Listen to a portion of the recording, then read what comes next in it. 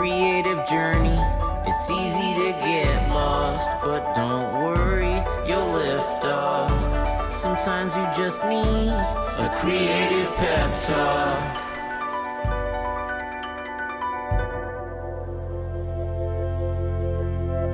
Hey, you're listening to the Creative Pep Talk podcast. I am your host, Andy J. Pizza. Today on the show, we have legends of the picture book world. Most of you know that my creative practice has kind of shifted over the past handful of years to be really primarily focused on kids' books.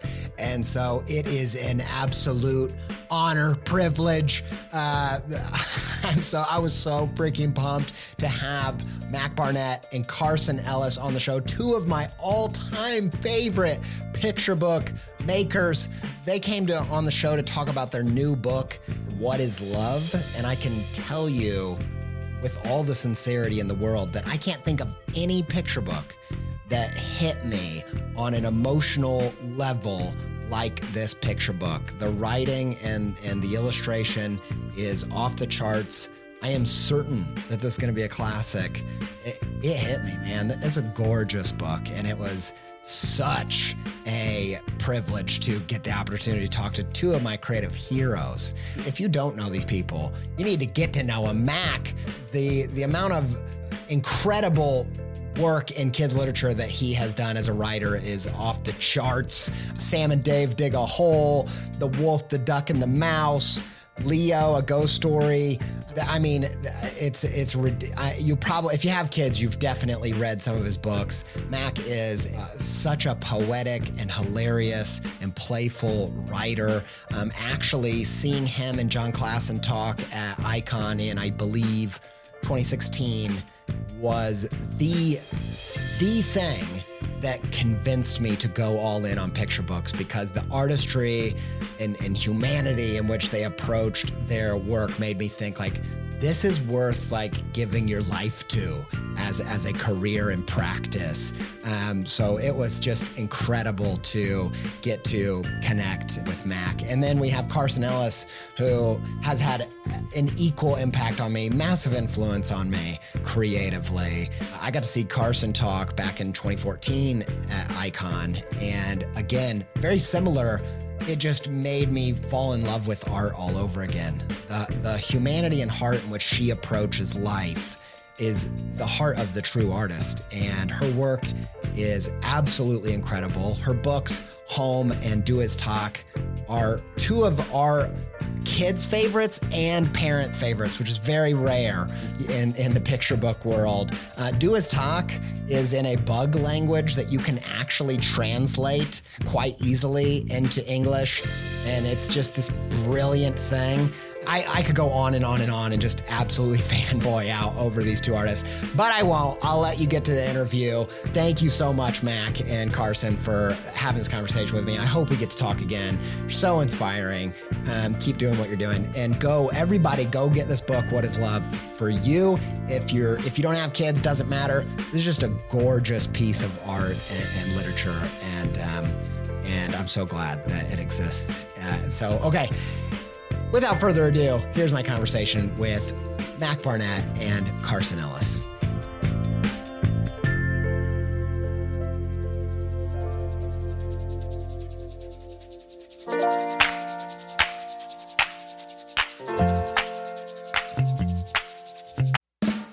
I really needed to rehaul my website. I was talking to some web people, looking around, and I got intrigued by Squarespace's new Fluid engine, partially because it just sounds cool, but also because it allows you to drag and resize and layer up anything you can imagine. I dove in, rebuilt my site. It's the most me site that I've ever had. I just absolutely love it. Launched it. Got such a great response. Some industry illustration and designy peers even reached out and was like, hey, who coded this thing, man? I'm like, y'all, I did it by myself. No coding with Squarespace's new Fluid engine. I told him, like, you should go check it out. You're going to be surprised with what you can do. And I built this thing before Squarespace reached out to sponsor the show. So I was like, boom, easy peasy. I was going to tell you about this new site anyway. Go check it out, andyjpizza.com, if you want to see what I did with it. If you want to try it yourself, make a site that's totally you, where you can build a portfolio, sell content and courses and all kinds of other stuff, head to squarespace.com for a free trial. And when you're ready to launch, save 10% off your first purchase of a website or domain with promo code PEPTALK, all one word, all uppercase.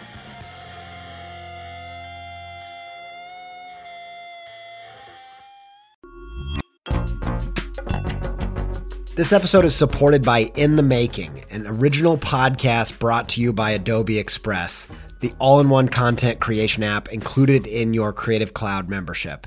If you are trying to boost the YouTube, TikTok, Reels content side of what you're doing, one episode of In the Making that I think will be super useful to you is their episode with John Ushai. I think John's method for including his audience in the process is really inspiring. And if you want to hear about that and more about leveling up your game in the creator economy, just search In the Making in your podcast player to listen. Many thanks to In the Making and Adobe Express for their support.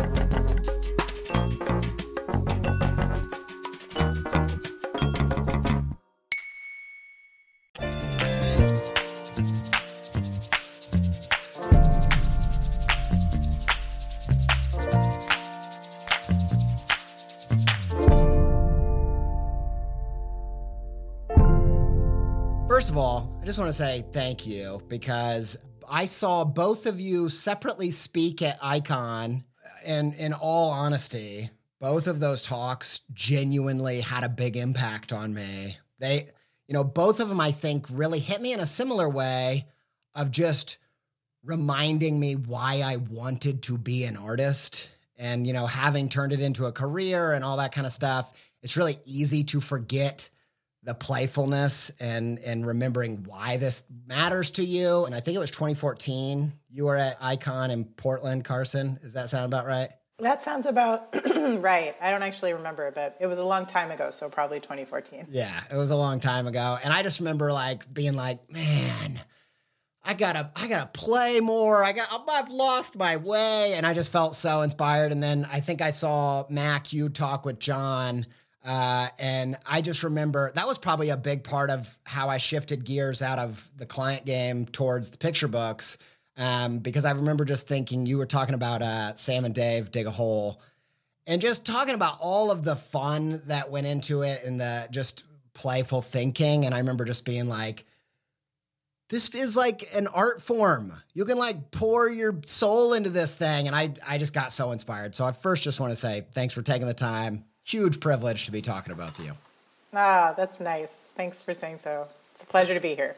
Yeah, thank you. By the way, I feel like I should say to our listeners, you might have heard a baby screaming right then. We're going to try to, I'm hoping he's going to nap in the next 3 minutes. But if there is any cooing or giggling, we hate that.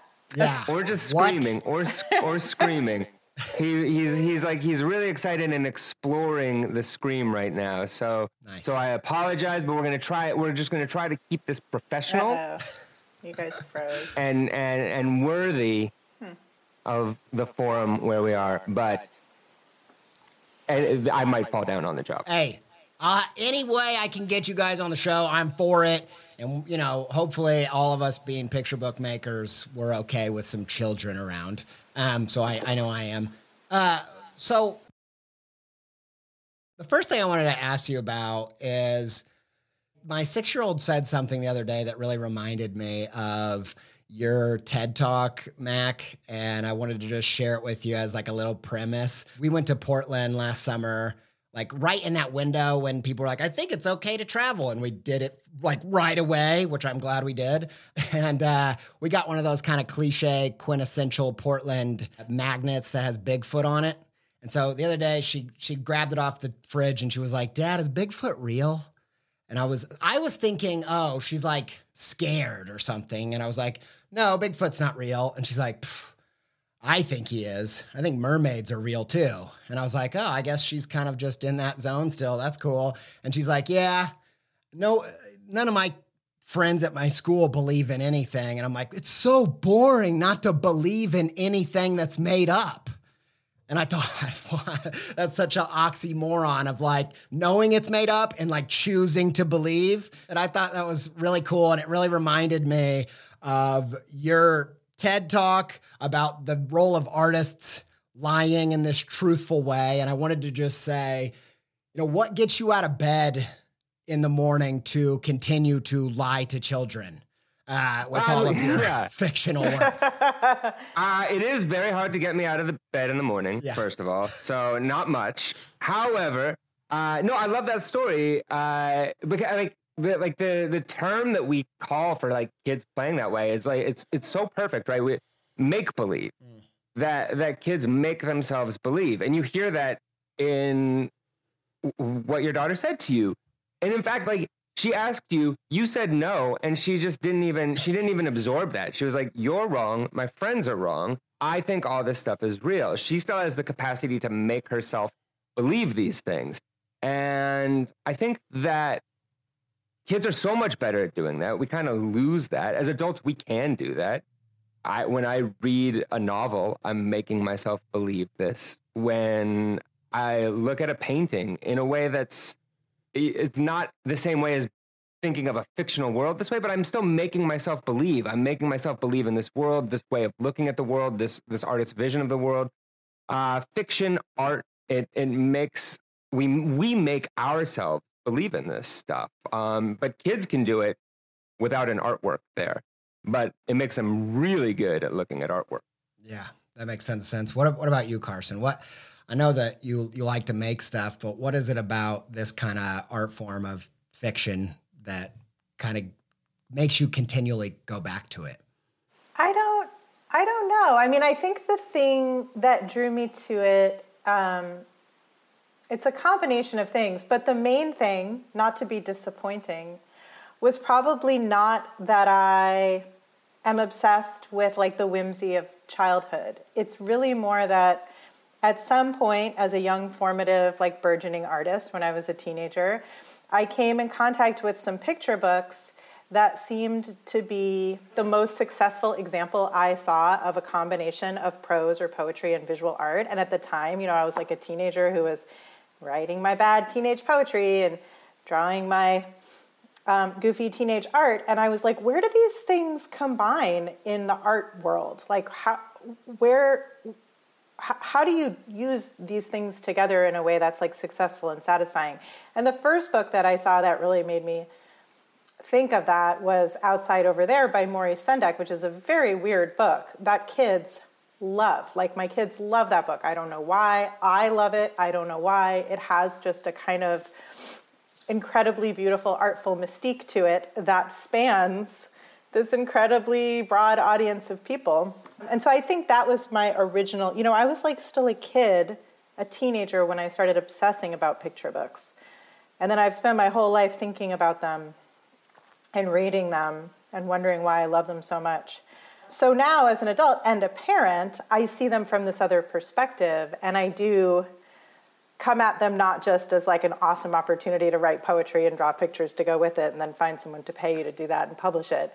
I also see it as an opportunity to connect with kids who are such unique readers and adults who read so differently, and how to sort of bring those two very different readerships together to have like a collaborative reading experience. I think a lot about that sort of thing as a grown-up. The make-believe thing, I think, is like, it's just kind of drilled into books, but like you're telling that story about your daughter with Bigfoot and mermaids, it is an opportunity for kids who are often in this like really liminal place where they're like, it's real, but it's not real. God, I wanted to tell this incredible story about Santa that happened yesterday with my kid, but I'm afraid it might be spoilers for any kids out there listening. Santa's sensitive. I'm not going to go there. But kids can really believe and not believe kind of at the exact same time. Be like completely convinced of the existence of something and not. And so when you read a book with a kid who feels that way, it is like an incredible experience as an adult, I think. I think that liminal space you're talking about, Carson, where you're like, you believe and you don't at the same time, right? Like there's a fundamental like flexibility and uncertainty to that worldview that like lets you change your mind. And kids are just changing their minds all the time. That's the developing brain.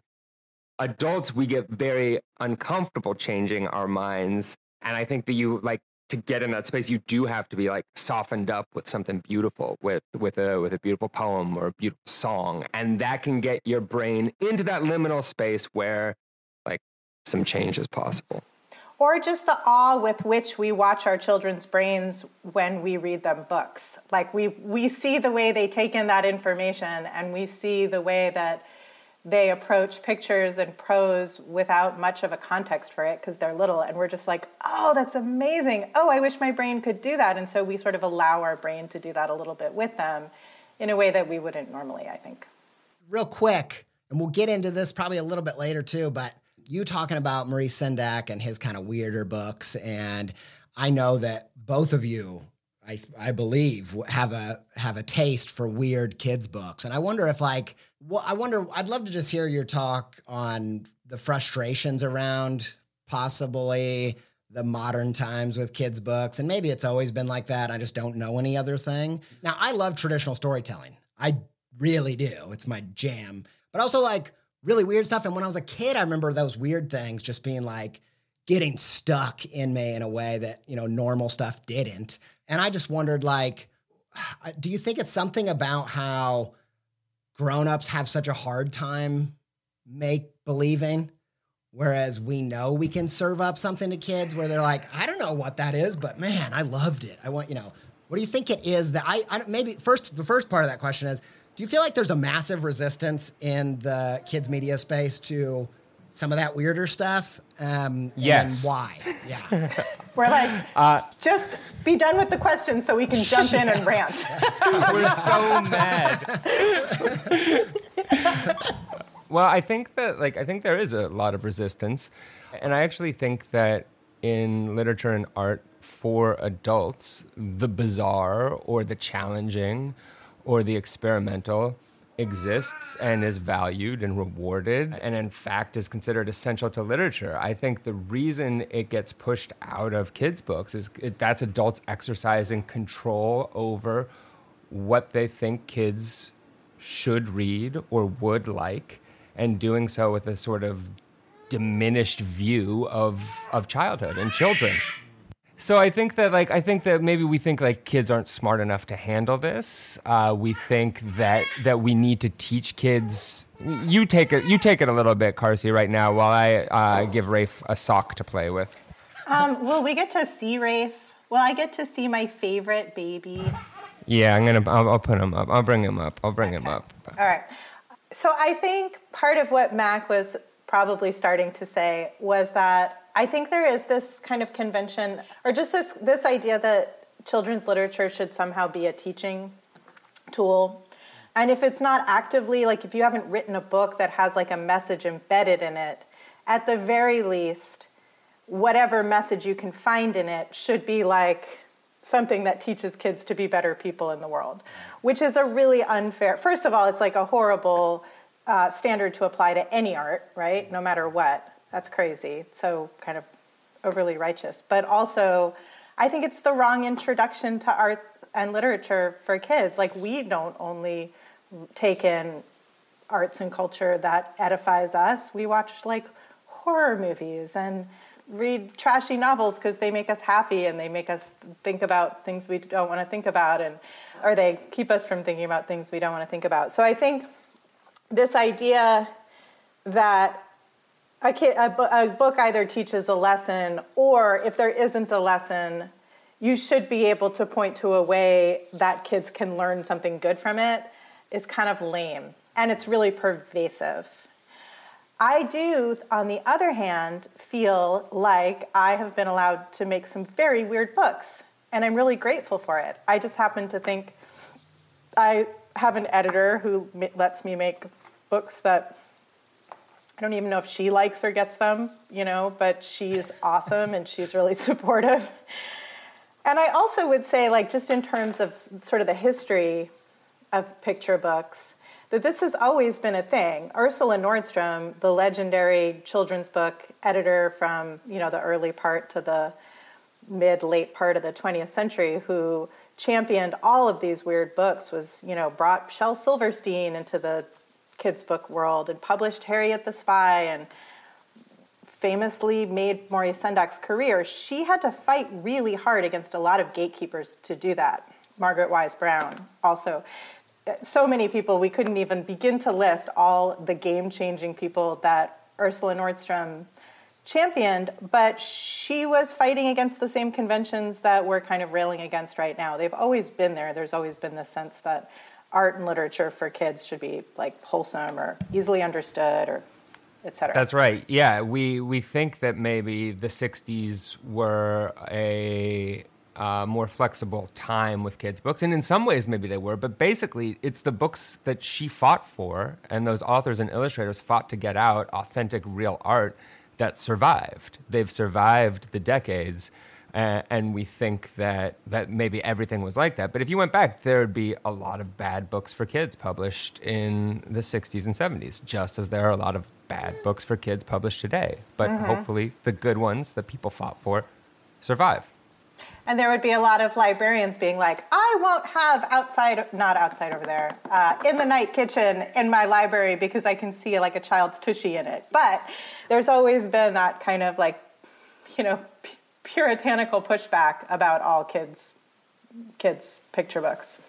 And I will just say that the Bigfoot kid, my 6-year-old daughter, one of her all-time favorite things in any medium is the part in your book Home where you can see the kid's butt. She just freaking loves that.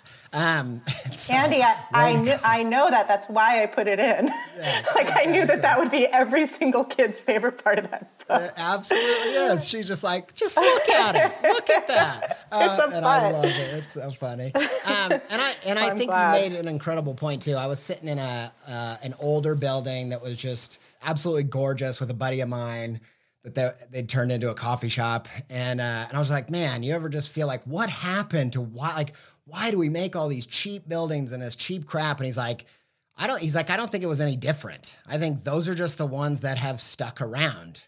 And he said the same goes for the, oldies radio. It's like, it's not like they had better music back then. These are just a collection of all the stuff that's stuck around. And I guess, I hadn't really applied that kind of thinking to kids' books.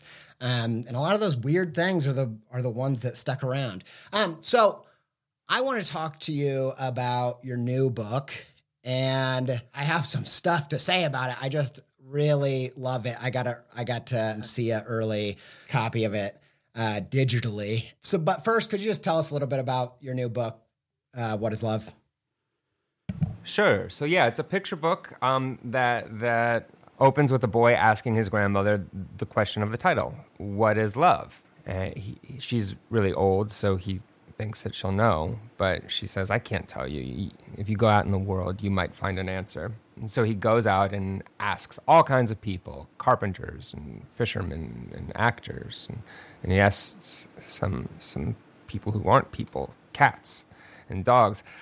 This question, they all give different answers. And I think if you spend any time around kids, they ask you really big questions that really are to answer. What is love? What happens after we die? Is there a God? Is Bigfoot real? Is Bigfoot real? The important questions, yeah. The hardest one to answer. And these are questions that I think artists sit down and think about when they make art and have for thousands of years. And when I was a kid, I was really bugged by the question, what is love? Adults would talk about love all the time. I got really worried. I was really nervous that I couldn't articulate what it was or put it into words. And I was like, how will I know if I love someone? What's this falling in love people are talking about? How am I going to know if that happens to me?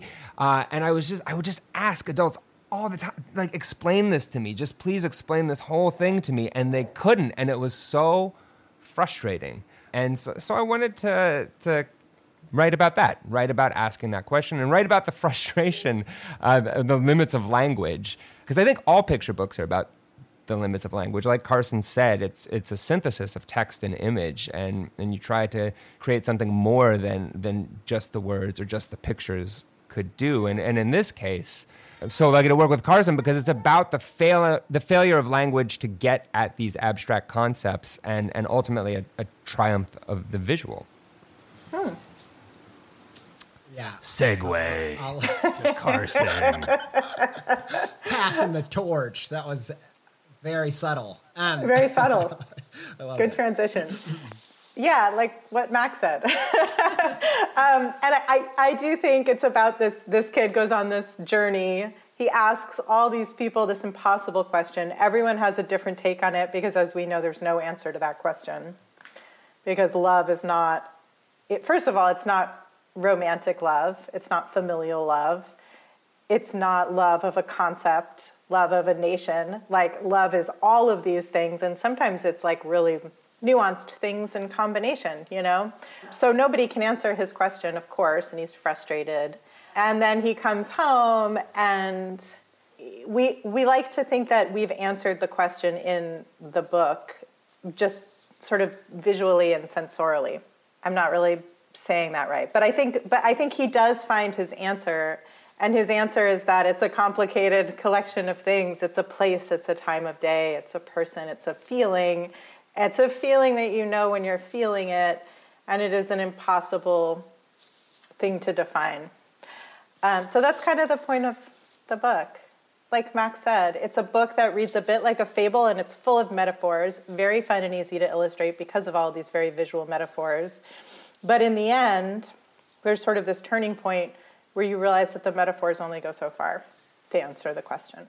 Okay, yeah, I think that was a great summation of the book. And I just, before I ask this next question, I want to say two things. The first thing is, as I was reading it, there was a part that I don't want to give any spoilers away, but there's a part towards the end when I felt like what the turn is and how it's coming together, that I just was literally verbally here in my studio going, oh, yeah.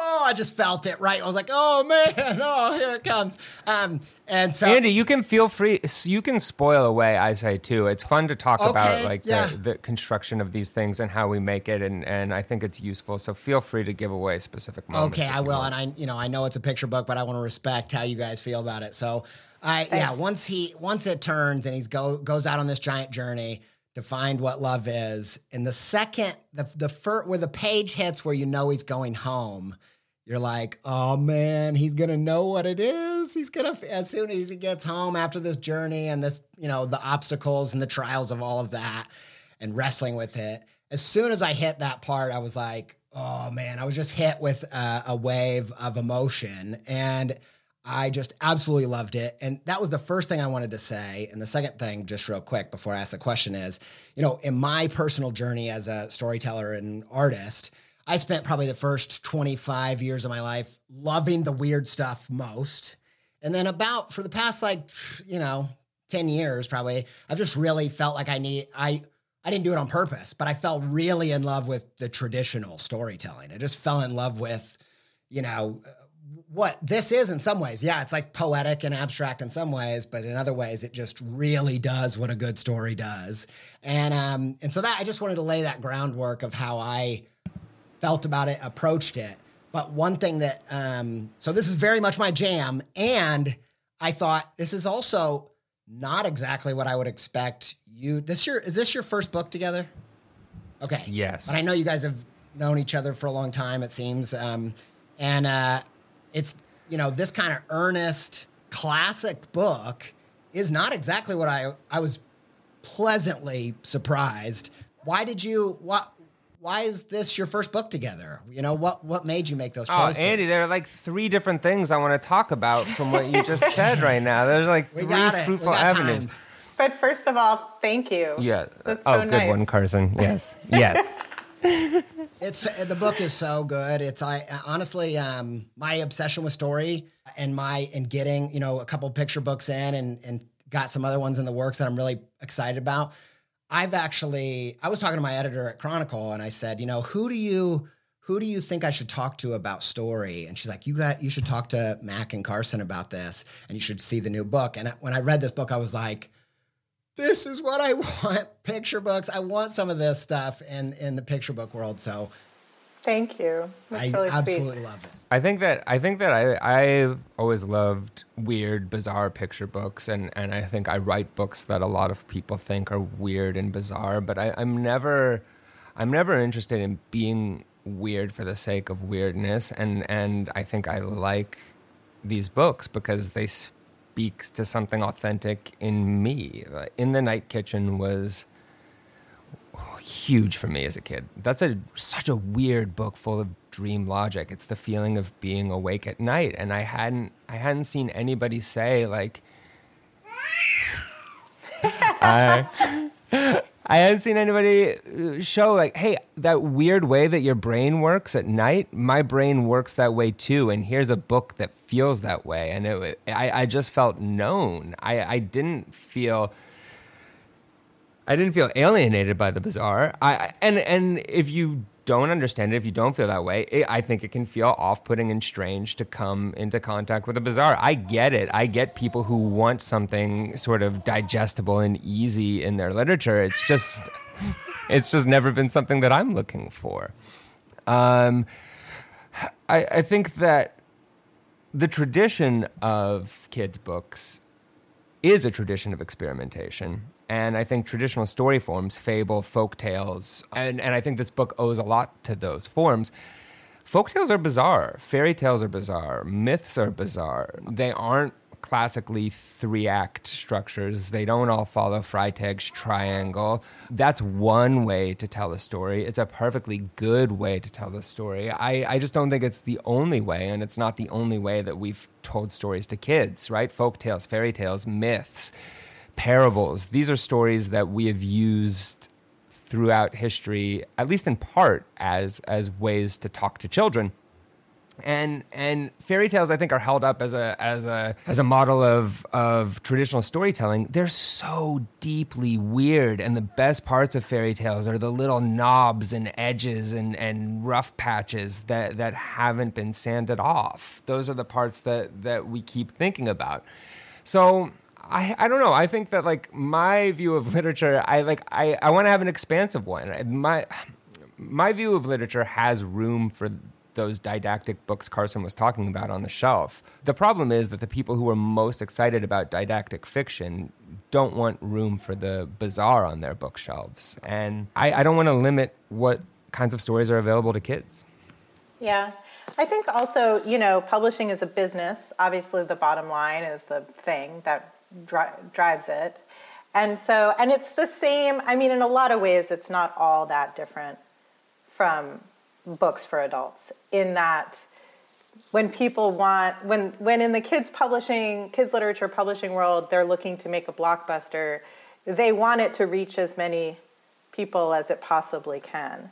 And in order for that to be the case, you usually have to take out those bits and knobs that Mac was talking about. People are usually kind of trying to smooth those out. Like, this all makes sense to me, but why this weird detail that just seems to come out of nowhere, where like Mac was just visiting and we were reading Russian folk tales, because that's how we party. And everything about them is so weird. So little of them makes sense. Some of them seem to follow more like a fairy tale structure that's recognizable, but there will be a bit or a bob. Like the one that we were reading, it was like a guy found a burning head on the side of the road. He put it in a bag. He gave it to his daughter. She ate it. She became pregnant. It's like, what is who? Why? Why did you write that? Where did that come from?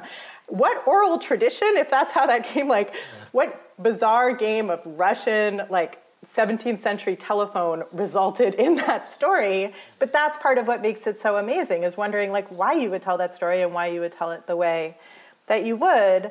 But yeah, unfortunately, like I think people want to make the books that they think the most possible kids and the most possible grown-ups reading to kids will not feel alienated by. And I think people do feel alienated sometimes by art. And so when you make books for kids, it's this weird tightrope of like making the book that feels really authentic to you, the thing where you feel like you are truly expressing yourself and doing the thing you want to do. And also making this incredibly populist piece of art because it's for, it's not even for any particular audience. Like, it's for kids, but it's for also any single person who might happen to read a book to them. So you're trying to find that weird balance. Oh, you know what the question was, though? It was why we made this. Go wherever you want. I'm eating it up. Okay, cool. But I do want to know also why when you two came together, was this the book that you made? So Mac and I started talking about making a book together. I think we maybe met, which was it was maybe like 15 years ago or something. We have the same literary agent, Steve Malk, who we adore, who I think knew we would be friends, and so he connected us. And at that time, Mac was working on a book for McSweeney's called The Clock Without a Face. And so it was like an armchair mystery kind of book, like Masquerade.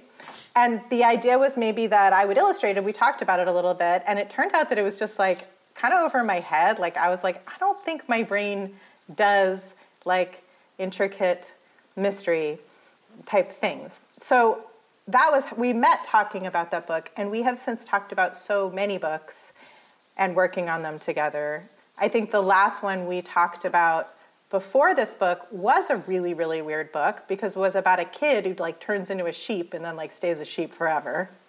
It was much more like the Russian what you're thinking. Folktale. Yeah.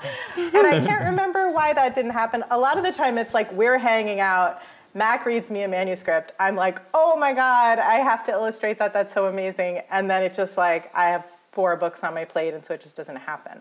So this manuscript got sent to me, first of all, through the proper channels, not just us drinking wine and reading manuscripts. One thing also that's just missing from that story is when Carson and I met. Carson is like, she's my favorite living artist. And when we met, I was very nervous, a little back-footed, because I had Carson's artwork on my wall in college. Like, her writing, her illustration, her fine art, all these things, they speak so directly to me, and always have, and have before I knew her. So I'm so glad that we're friends. You hope that about somebody whose art means that much to you, because I saw like a similar worldview and set of references or just set of just things that make me get excited. And yeah, we've just been wanting to do a book forever. And the fact that this manuscript, which meant a lot to me, also meant something to her, and that she wanted to take it from a manuscript to a book, to a story, because when you're done writing a picture book, your job writing a picture book manuscript is to finish an unfinished thing. It's not anything when you're done. You hand it to somebody who takes it. I was going to say who finishes it, but takes it a little further down the road, because it's still not done until an adult reads that book out loud to a kid, right? The book is finished every time it's read. It's finished and refinished a million times. And that adult, if they're doing a good job, is trying to tell the story that kid needs to hear that time. And that's the volume of your voice, the pace at which you turn the pages, how long you linger over the pictures. Those decisions that you make as an adult reading aloud to a kid, you're also a collaborator in that story.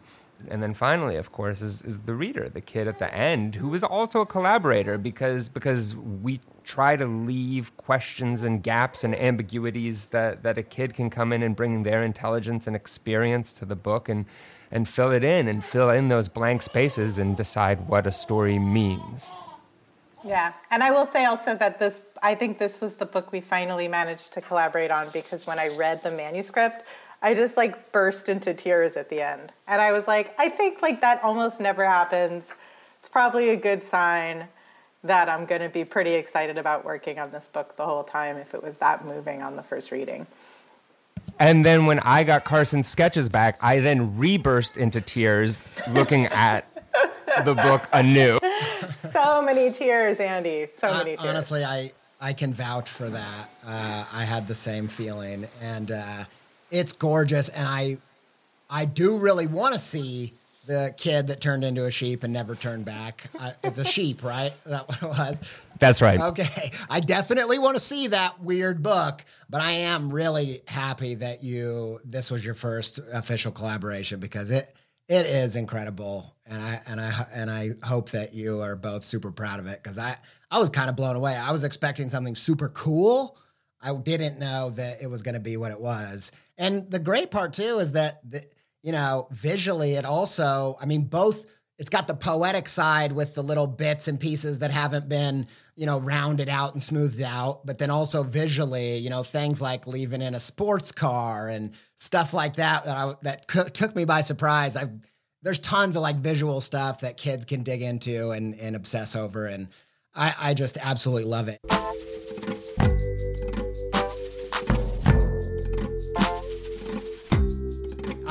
I wondered, I like to get, sometimes it borderlines on pedantic because you can't always get in there. But I love to talk about kind of the nuts and bolts of the process in terms of, was there any particular thing either in the writing of the manuscript or creating of the art?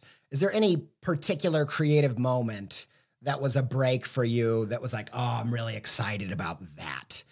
For me, like those things come early, and the thing that got me really excited about this, and I'm still really excited about it. And when I tell Carson about it, when I told her, she was very excited about it. However, I'm conscious of the fact that it could be really unexciting to our listeners. So that's our podcast gold. Well, just like the breakthrough for me, when I wrote this book in Italy. I was on a trip with my girlfriend, who is now my wife. It's the trip that I proposed to her on, so I was definitely thinking about love on that trip. But we were going from town to town, and something I love about Italy is they're all, the history is of these cities and republics that are so different, culturally so different, linguistically even different, and they all had different metaphorical frameworks to express wealth or love or beauty. So in Genoa, which is a port city, like the rich mansion was adorned with clamshells, like on everywhere. There were statues of clamshells sort of adorning the stairs. And that was the way that you expressed wealth and power and success. And then if you go to Florence or you're traveling around Tuscany, it's going to be much more rooted in the land. It's going to be sheep or fruit or fabrics. And the way that just all around Italy, people were trying to get at the same ideas, but using totally different symbolic structures to get there. I was like, that is so interesting. That's so fun. It's so cool. This could be a great way. And especially because of the history of allegorical painting in Italy, I think it just made sense to me as a picture book idea too. And just real quick, for those who haven't read the book, can you just explain how that relates? Because, by the way, that question that I just asked, that's exactly the kind of answer that I was looking for. I love that. Oh, it makes so much sense. And the parallel of the book of these people using what they have. Like, I don't want to steal your thunder. Can you just... Oh, no, sure, right, yeah. So that's how the book works. So actually, Carson, why don't you take that, because I'm going to give Rafe my hat again to chew on. Okay, cool. I'm not really sure what Mac wants me to say, but you're just gonna say like the fisherman says that love is a fish.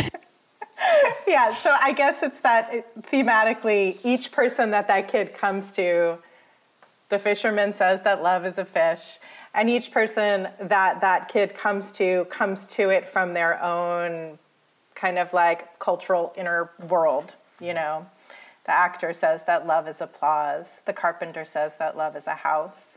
And so they feel like these little kind of guilds. Is that a good thing to say?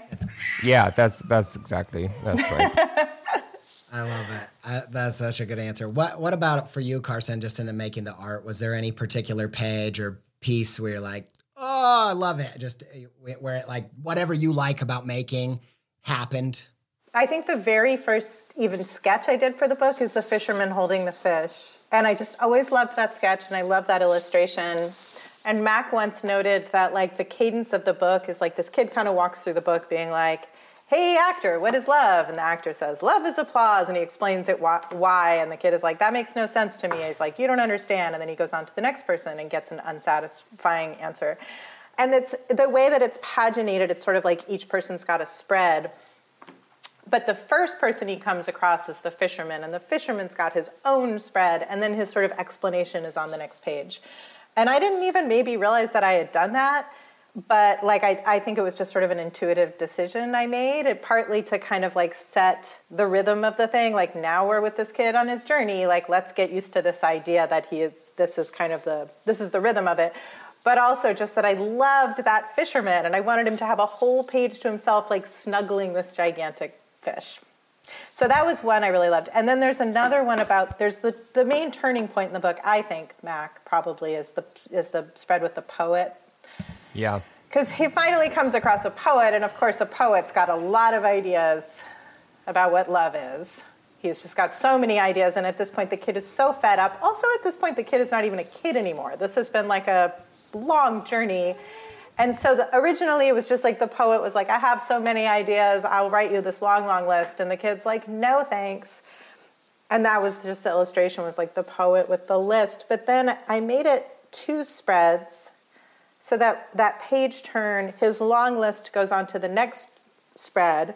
So you turn the page and there's the list just trailing off and the kid is just walking into the sunset like, I'm done with this journey. I haven't learned what I need to learn. And the kid at that point is done with the book, right? Because like the poet is doing what I have been doing up until that point, which is he's like, I'm going to give you a list of metaphors that goes on for pages, and the kid just says, enough, I'm done reading this book. Like I'm walking out of this book. Yeah. And that's the moment where, I mean, the next thing is the spread that you talked about, Andy, and it is sort of like, at that point, I think the trap door opens, right? We finish with language. And what you described as feeling is exactly what we wanted, because that's what you're going for with a picture book, is to combine the words and the pictures to create an affective experience. It's not the text. It's not even the pictures. It's the affective experience, the emotional experience of this moment. Like, what are you feeling that this is a return to home? Are you seeing these sights? What is your mood? What are you understanding? And hopefully, the distance between the reader and the kid, the speaker, is really starting to shrink now. And you're like, oh, I'm going home. Mm-hmm. Oh, and I think my favorite spread is the final end papers, which is like, there's this point where I stopped. The text still exists, but the text is deliberately, the most important things are happening when the text is most circumscribed. I am way pulled back on what I'm giving you in words, and at this time, this is the most important turn in the story.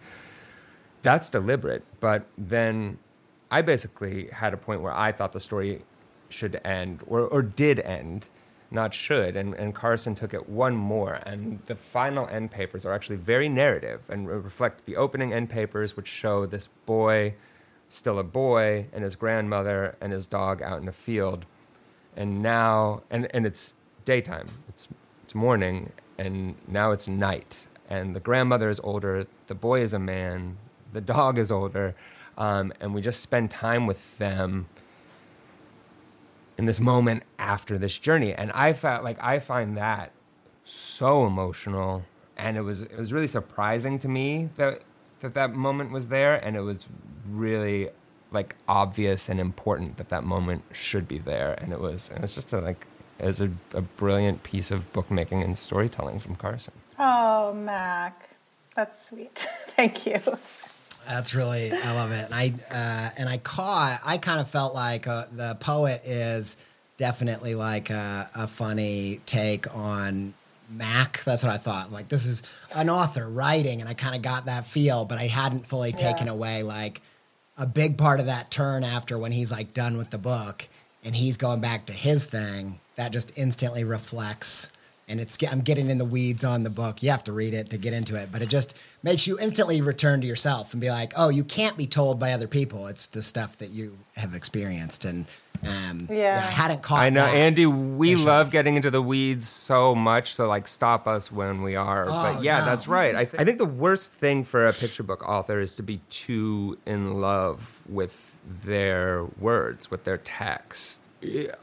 On a sentence level, you could be the most brilliant, most talented writer who writes beautiful prose that makes for a terrible picture book text. If you're good at prose, you'll be better as a picture book writer, but it's not the most important skill. I think that's what's going on with the poet right there, is that I think it's that, I have this deep skepticism toward language and am always prone to roll my eyes at the part of myself that loves the sound of me talking. I can relate Which to that. is kind of a built-in feature of any writer of anything, like you both, I feel like the best writers need to love the sound of themselves talking enough to actually write, because if you really hate the sound of yourself writing and talking, then you're not going to get over the hump you need to get over in order to put your work out into the world, but yet also feel sheepish or chagrined by it. It's a good balance to have. Yeah, I was going to say, I know that I don't think that the end papers were in the ebook version that I got to see, so I'm looking forward to seeing that. Okay. And I feel like, at least in some of your own books, Carson, that a lot of your end papers are just a color. Yeah. So I thought that's interesting as a choice. Yeah, I don't usually like to illustrate the end papers. Sometimes that's like a pagination issue. Like when I'm mocking up the book, I'm like, oh, if these were separate end papers, I would have a few more pages. Like it'll just work out like that. Like I'll be able to make it work a little better. But I also often feel like I want the calmness of a solid color there instead of another space in this book to fill with art. It doesn't always appeal to me. In fact, it often doesn't. In fact, one of my books, and I think it's Home, they're not separate end papers. They're printed end papers, but they're printed in a solid color. And I remember the art director being like, really? This seems really weird. Like this is this opportunity to put something here. And I was like, I just really don't want anything there. The book is full of art. I want peace and quiet there. But with this book, I felt like, I've told Mac this, but I feel like that last illustration, which nobody knows what we're talking about because no one's seen the book, but maybe someday they will. The last proper illustration in the book, in the interior art, is this scene where the boy, who's now a man or like a much older person, is like in a meadow with his grandmother. And it mirrors or it echoes an illustration from earlier in the book. So it kind of makes sense. I was worried about that feeling like a schmaltzy note to end the book on. I felt like it wasn't quite schmaltzy because it did have this relationship with this earlier illustration, but that it was like, there was something about leaving them like hugging in a field that felt like it wasn't really what the book wanted to be about, because it's not like he comes home and he's like, oh, I get it, love is my grandma. It's not that. It's like, oh, I get it. No one can tell you what love is. You just know it when you feel it. And also, I think because there's a lot of time goes by over the course of this book. So when he comes home to his grandma, she's really old. She's really old. She's very mortal, So like, I think that last end paper, Andy, it's of them standing, the grandmother who's very old, the boy who's now a man, his dog who's no longer a puppy, and they're all on this hill under this very starry sky at night.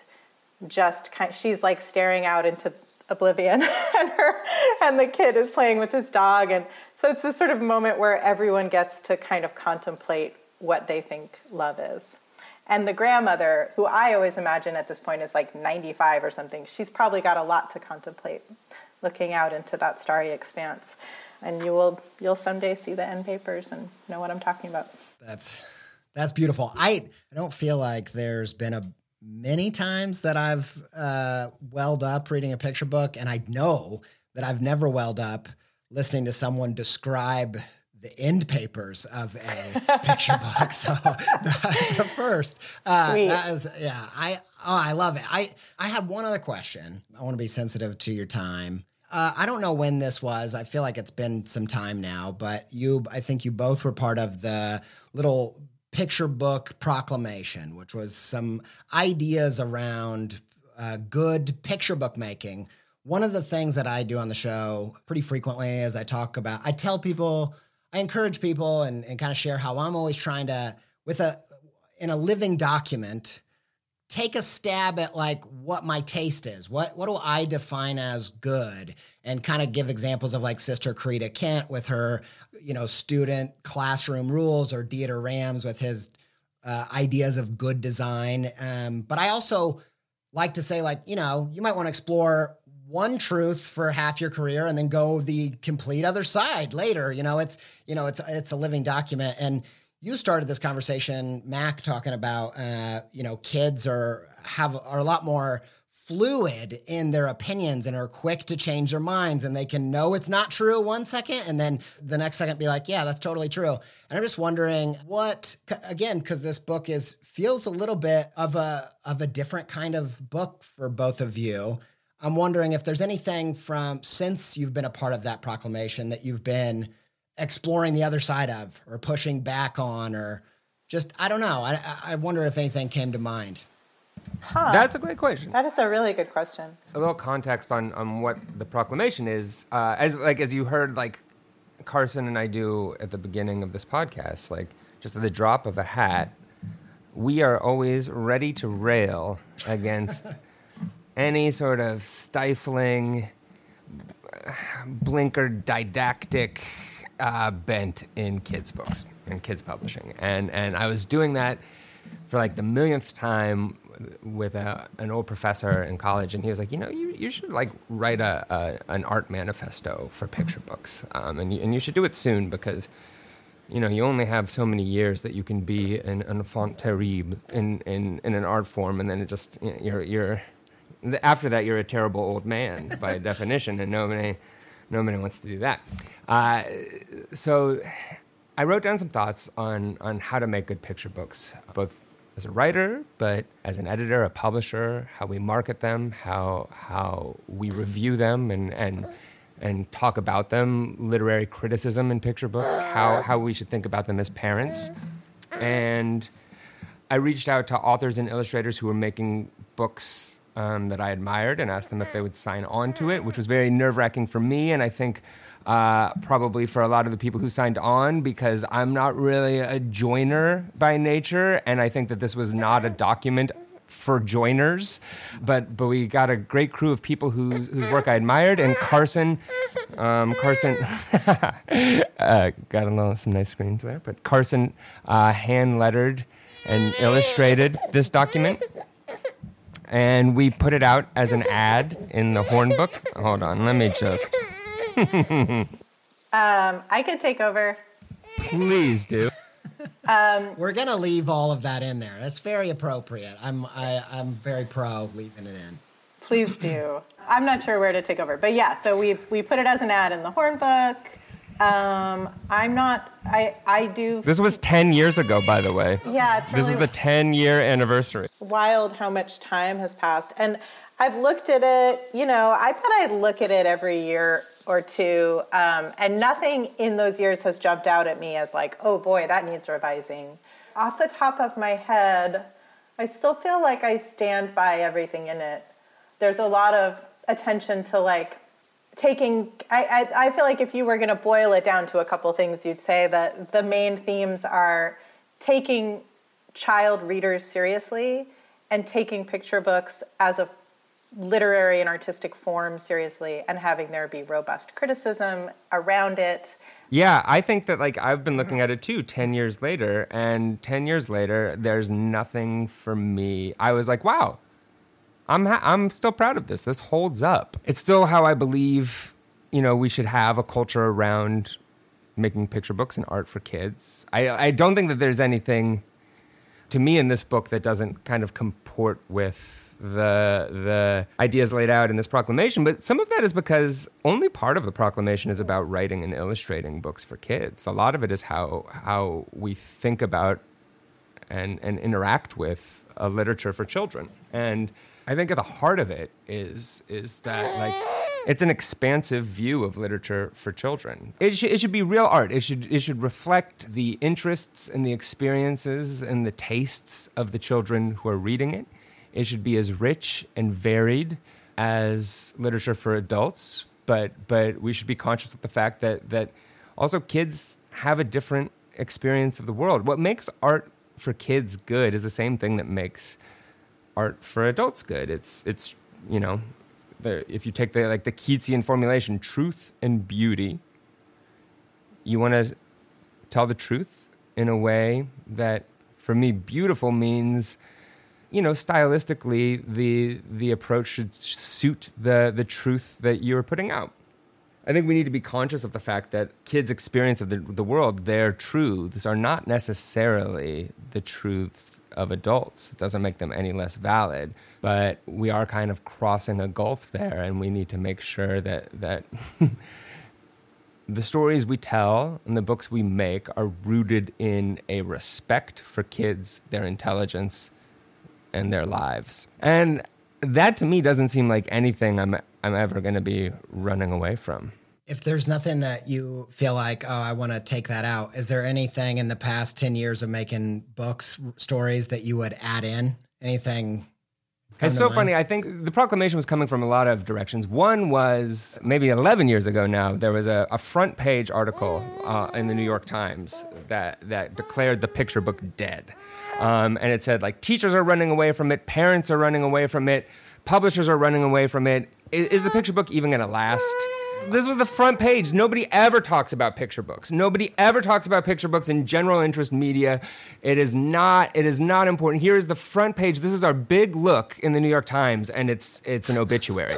That was frustrating to me because I cared deeply about the picture book. But the reaction in the kids' book community was sort of falling back on, the picture book will never die. Picture books are magic. Reading is magic. And it was sort of a knee-jerk defense that didn't feel rigorous to me. Because picture books aren't magic. Good picture books are magic. And we need to spend time in our community thinking about, hey, how do we make sure we're putting out good stuff for kids?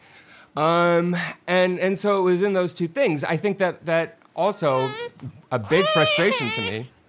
It goes back to the thing Carson was talking about earlier, this insistence that these be educational tools, that they are morally edifying or teach kids something, this insistence on the didactic, the pedantic, and the moralistic. And that was heavy 10 years ago at the time that I was writing this. I think that right now it's probably heavier than it was then. I don't think that, I think this insistence and this sort of this very circumscribed view of what a kid's book should be is stronger now than in any other time that I've been writing. So that's still absolutely going on.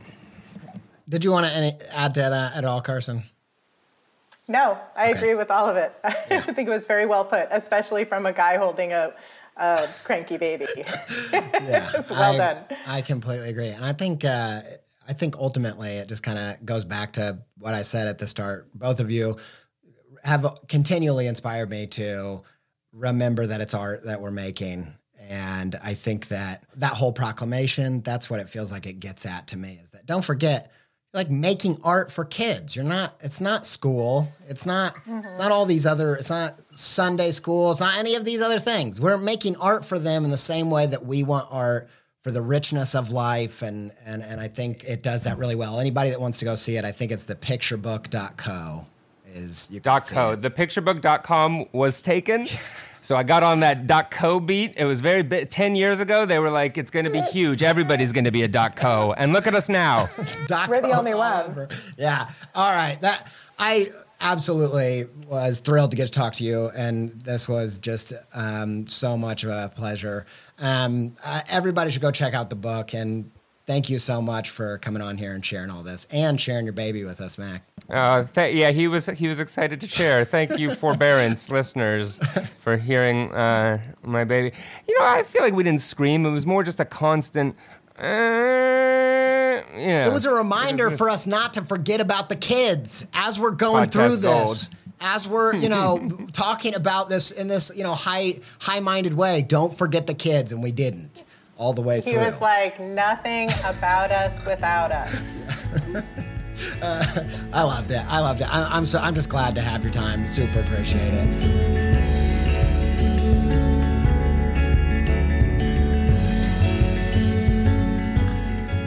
All right, y'all just witnessed a dream of mine. These two were both on my dream interview lists for years and years. Two of my biggest creative heroes. To chat with them in this way and really dig into the craft of picture books and stories. I mean, it was incredible. So pumped to be able to share their new book, What is Love? Go get it.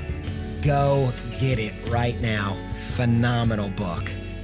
Just the humanity in this book, I just loved in the writing. It's the kind of story that I just obsess over. Thank you, Mac. Thank you, Carson. Hope we get to speak again soon. Massive shout out to Yoni Wolf and the band Y for our jingle and theme music and soundtrack. Huge shout out to Connor Jones of Pending Beautiful for editing this show. Massive thanks to Ryan Appleton and Sophie, my wife, Sophie Miller, aka Sophie Pizza, and Katie Chandler for content assistance and assistance with the show. Until we speak again, do whatever it takes to stay pepped up.